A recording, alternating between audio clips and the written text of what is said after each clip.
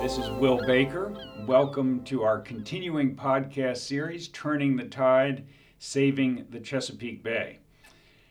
As usual, I always love it when I interview a student, and Callan Benson is a fascinating student who's won some recent accolades. Callan, welcome to our podcast.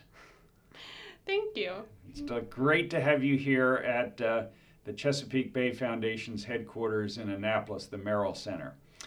So you recently won a prestigious award from the National Aquarium as part of their Youth Ocean Conservation Summit for your project called Parachutes for the Planet. Give us some background. Tell us about Parachutes for the Planet. Well, Parachutes for the Planet started last year after 2 years ago, after the election of President Trump. I was very fed up and annoyed at adult leadership on climate change.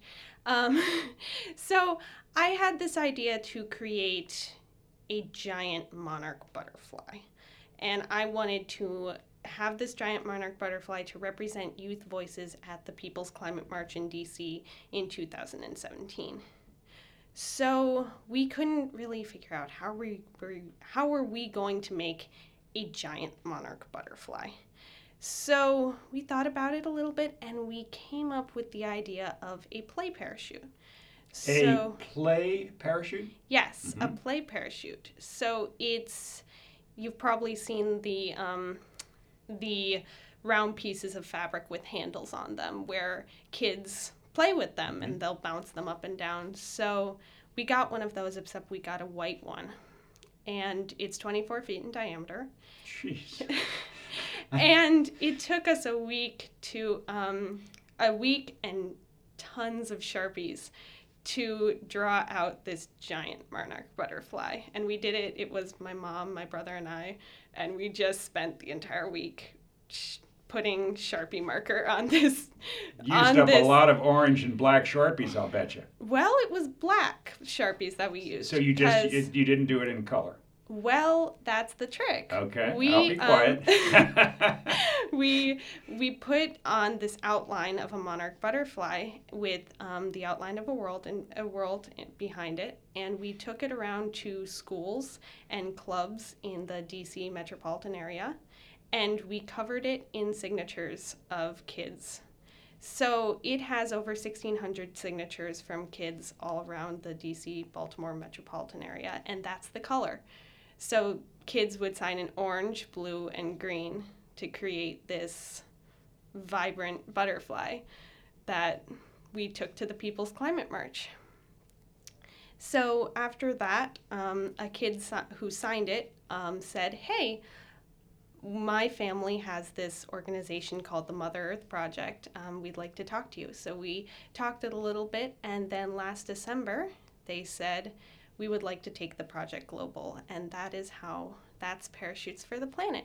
So the goal of Parachutes for the Planet is to give youth a voice on climate change. And what we do is we have a video explaining Parachutes for the Planet and explaining how to make one. So what we have is we're having kids all around the world to create a parachute by taking a sheet and drawing a circle on it, and then putting on it whatever they want. So the one that we made had the butterfly, and then we made another one with the bay on it. And we've gotten parachutes from all over the place. The Marshall Islands, there was a really cool group in Lithuania that created their own how-to video in Lithuanian to send around, which was just incredible. There's a little girl named Ileana in Kenya who's 7 years old, who she's working with some people that she will be going to 5 schools in Kenya and making 5 parachutes, and at each school planting 100 trees. So there will be 500 trees and 5 parachutes when that is done. And I get so excited. It's wonderful. I think sitting across from you, I completely get it. I think our listeners will get just how excited, how inspired, how inspiring you are by your voice. But tell us a little bit. What does this mean to you, having an idea that has gone sort of viral in a sense across the world? It means that there are people out there listening and trying to come up with a way to use their voice. And it means that we're giving people a way to use their voice, which is just incredible to me. What if you could? I sense you're a dreamer. Dream with us for a second and tell me where you think this might go and what could be the impact of it. Well, our goal is to get people to think about climate change and to think about climate change and use that in their decision making. So just picking up a plastic water bottle and instead going, hey, I could get a reusable water bottle. Just changing people's perception and changing people's thoughts on climate change. That's the big goal. And you're both young but also mature, and young is a relative term. You're a ninth grader, you're homeschooled, so you're in the ninth grade realm. Are you 15, 16? 14. 14, you're very mature, very well spoken. Um, where would you, well, let's move backwards a little bit. What got you interested in the environment? What got you concerned about climate change? Give a little bit of background about how you got to where you are today. Well, when I was 9, we had this conversation about climate change and we were thinking about it. And my brother and I were kind of upset and not happy about it. But we had this, so we were trying to come up with what could we do. And we had this wonderful opportunity because the first People's Climate March in 2014 was going to be happening that year.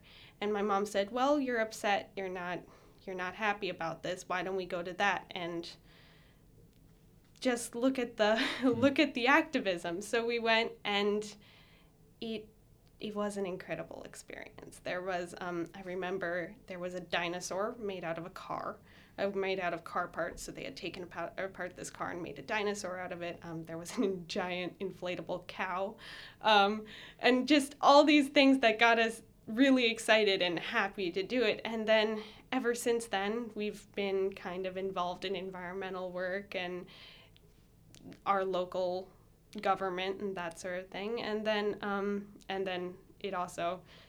the big boost really did come last election. You get a little motivated. Just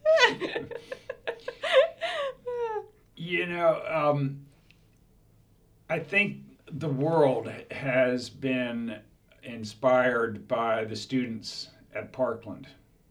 You and the work you've been doing came before that, but did that have an impact on you as well as to what young people are capable of doing if they work together and have a vision? It does. I did go to the March for Our Lives, and it does show that when people really care about something, it doesn't matter your age, it doesn't matter if you can vote or not, it just matters your passion and your ability to use your voice. So yes, it did. It's really extraordinary how they reacted and how quickly they mobilized and got things done and will continue. So that leads me to my next question. What's in your future? Well, there's a lot going on. Our first display is going to be in conjunction with the 0 Hour March, which is a youth-led climate march happening this summer. They're going to have an entire climate weekend, actually. So the 19th is their lobby day, the 20th is their art day. Of May? Of July. Of July. Yes. Okay, July 19th and 20th. Yes, and then the 21st is their march, and we're going to be involved with those festivities, and we're going to have a lot of parachutes there for their art day and the march. and we're trying to get, they're having a lobby day and going around to senators, and we're trying to get a parachute from every state that the senators that they're lobbying, they're trying to get them to sign a off fossil fuel pledge, so a pledge that says we're not going to take money from fossil fuels. And then in the fall, in October, the weekend of the 15th, yes, we're going to be having another display on the Georgetown Waterfront Park. And that's going to be our kind of inaugural display. Hopefully we'll have some exciting festivities surrounding that as well. So you're also a member of the Chesapeake Bay Foundation's Student Bay Advisory Council. Mm-hmm. Will you be bringing that group into the fold for the July meetings and trying to encourage Chesapeake Bay-oriented youth to get involved? Yes, they're actually making a parachute, so Excellent. We're working on Excellent. that, and we're going to be working on that at the Student Leader Confluence, which is in June. And since I'm on the eastern shore of the United States, no, western. You're on the western shore yeah, of the bay, the eastern shore of the United States. Yes, you were right the first I time. get things mixed up because of the bay and the United States. Right. I do that a lot. But so we're trying to get people involved, especially for the 0 Hour March, because they can't bring youth from all over they can obviously, but it's hard to bring youth from all over the United States to one march. So they're going to be having sister marches. But we're trying to get youth in the area excited and involved in that. Yeah. And our esteemed producer of these podcasts, Lauren Barnett, is sitting here.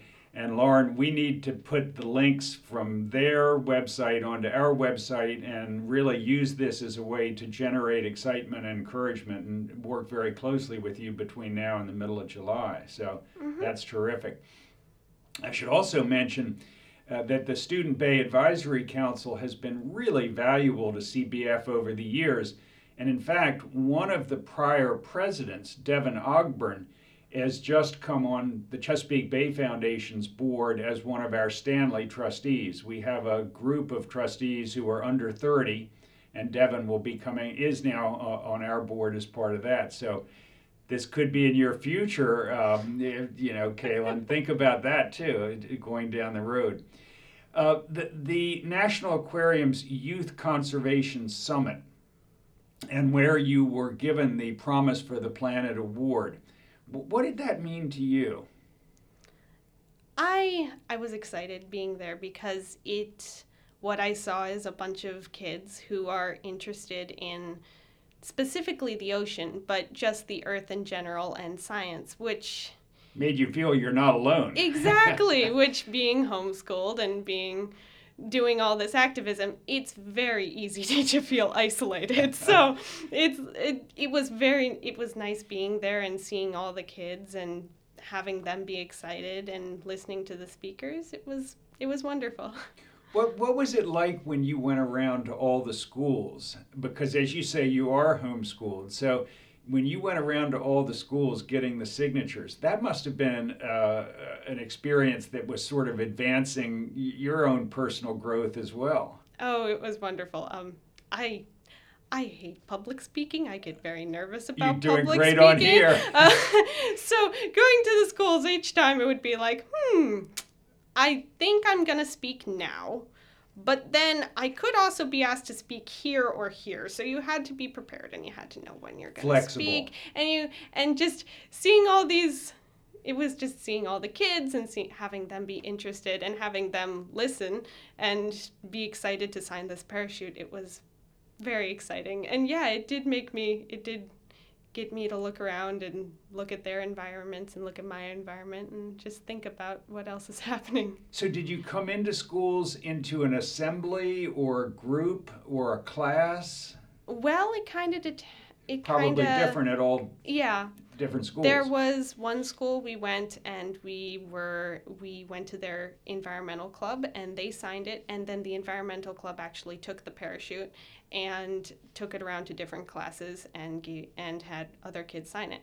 But then there was another one where we met up with a group of kids called the Green Leaders at Hampstead Hill Academy, and we went around to different science classes. So I actually went into the classes and spoke a little bit with a Green Leader, and then they signed it. But then there was another school that we had it open in the gymnasium, and just classes came in every 15 minutes and signed the parachute, talked about climate change. So there were a lot of different ways. It kind of depended on who you were working with and where they were in the school and what their role was.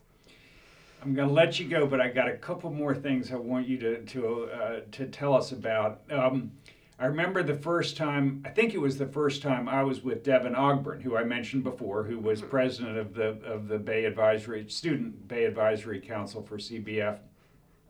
And I remember distinctly, we were at a rally in the Maryland General Assembly on Lawyers Mall in downtown Annapolis, and she was saying, "Don't backtrack on the Bay." That was the sort of title of her talk, the theme of her talk. She was saying, this is my generation's future, her generation's future, and how important it was for her to communicate that.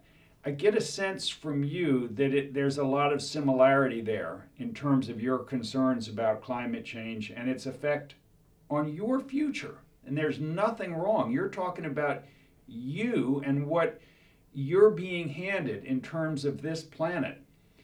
Am I right? And is that part of your motivation? Exactly. I don't believe that adults have done enough to protect the future of other generations, and I'm trying to get them to listen.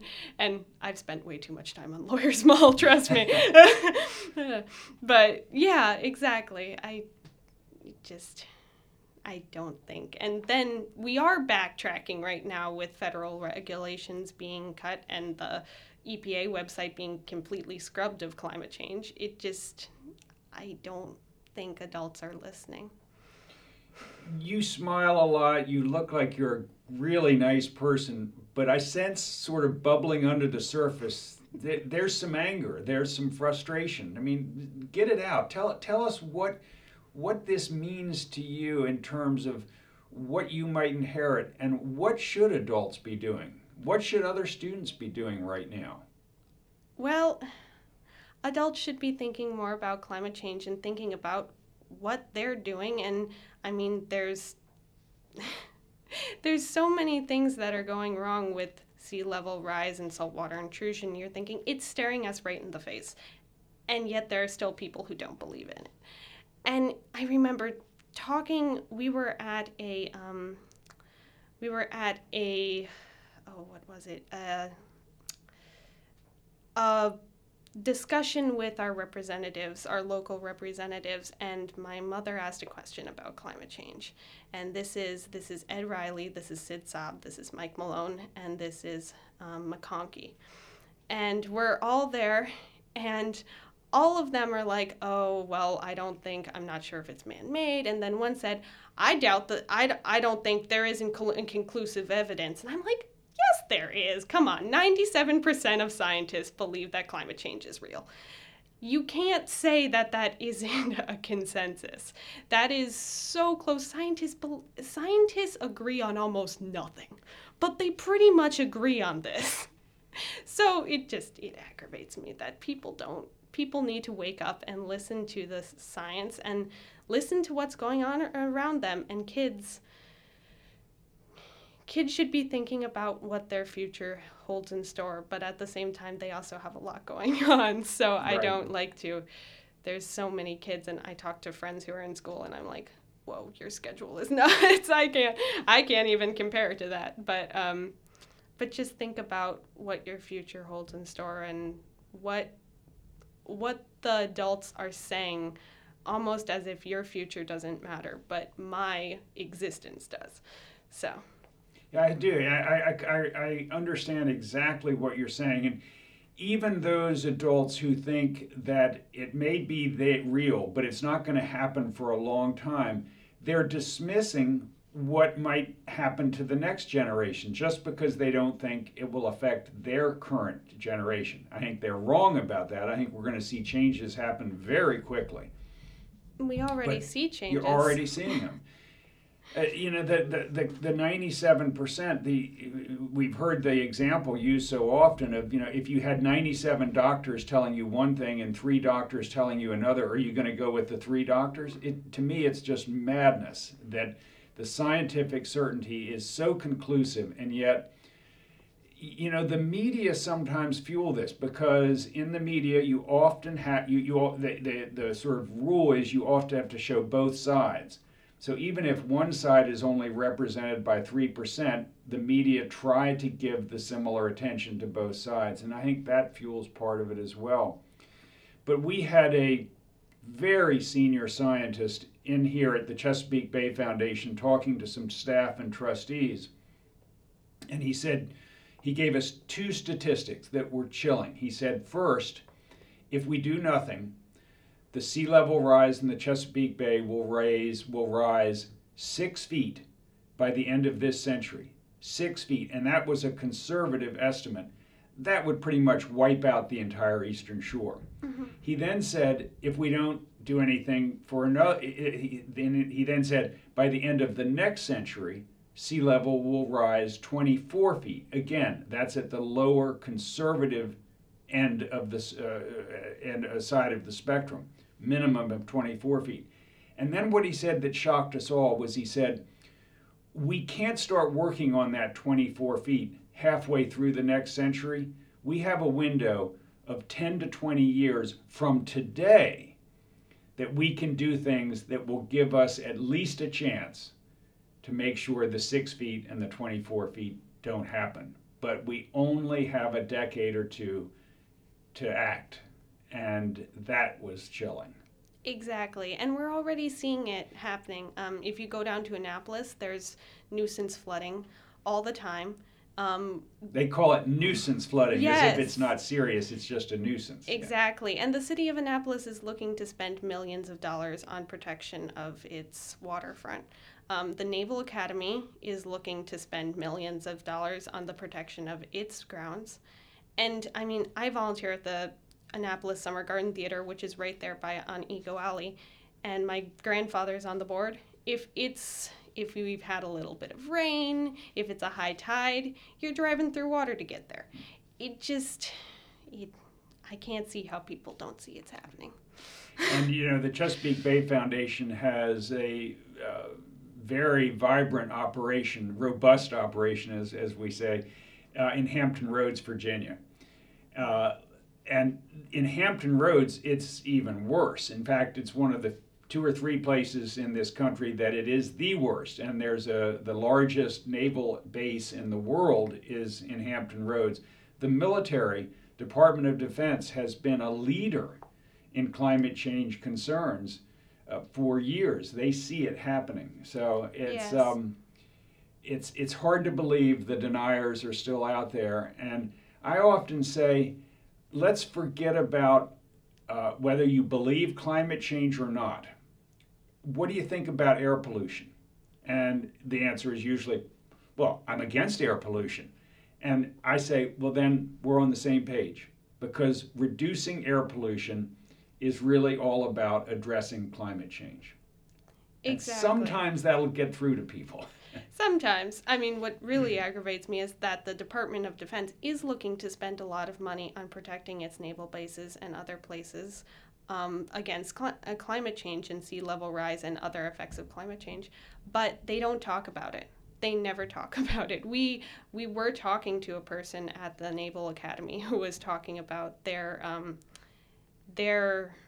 ideas to keep their building from getting flooded out and that sort of thing, and they don't talk to the public about the climate change issue and the fact that they're going to be spending a bunch of money to fix this, which just, it aggravates me, because the Department of Defense is a place that a lot of people trust and that a lot of people look to when we're in crisis, and yet they don't want to lose that support by talking about something that's maybe a little controversial. So, yeah. I hear you, and I think in the last 12 to 18 months that's been exacerbated. But I also know, and we have actually had speakers from DOD speak, and their concern, as well as their facilities, is that, think of this, a 1 meter rise in sea level worldwide would produce over 300 million refugees just in Southeast Asia alone. And the military is worried about how destabilizing that will be to world politics, world government, world affairs, and they are very concerned about that. So I think we've seen a dampening in the last year and a half for obvious reasons coming out of Washington.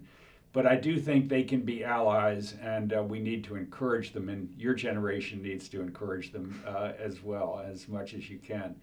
Well, you've received tremendous accolades across the board for your work, Kaylin. We look forward to seeing what you can produce in the future. And I know when I say you, it's part of a team effort. So thank you so much for what you're doing. Keep your spirit up. Make sure you never get discouraged and have that limit what you want to dream about and what you want to try to achieve, because you really are our future, you and all of the young people who are thinking the way you are. So thank you. Thank you. It was wonderful speaking with you.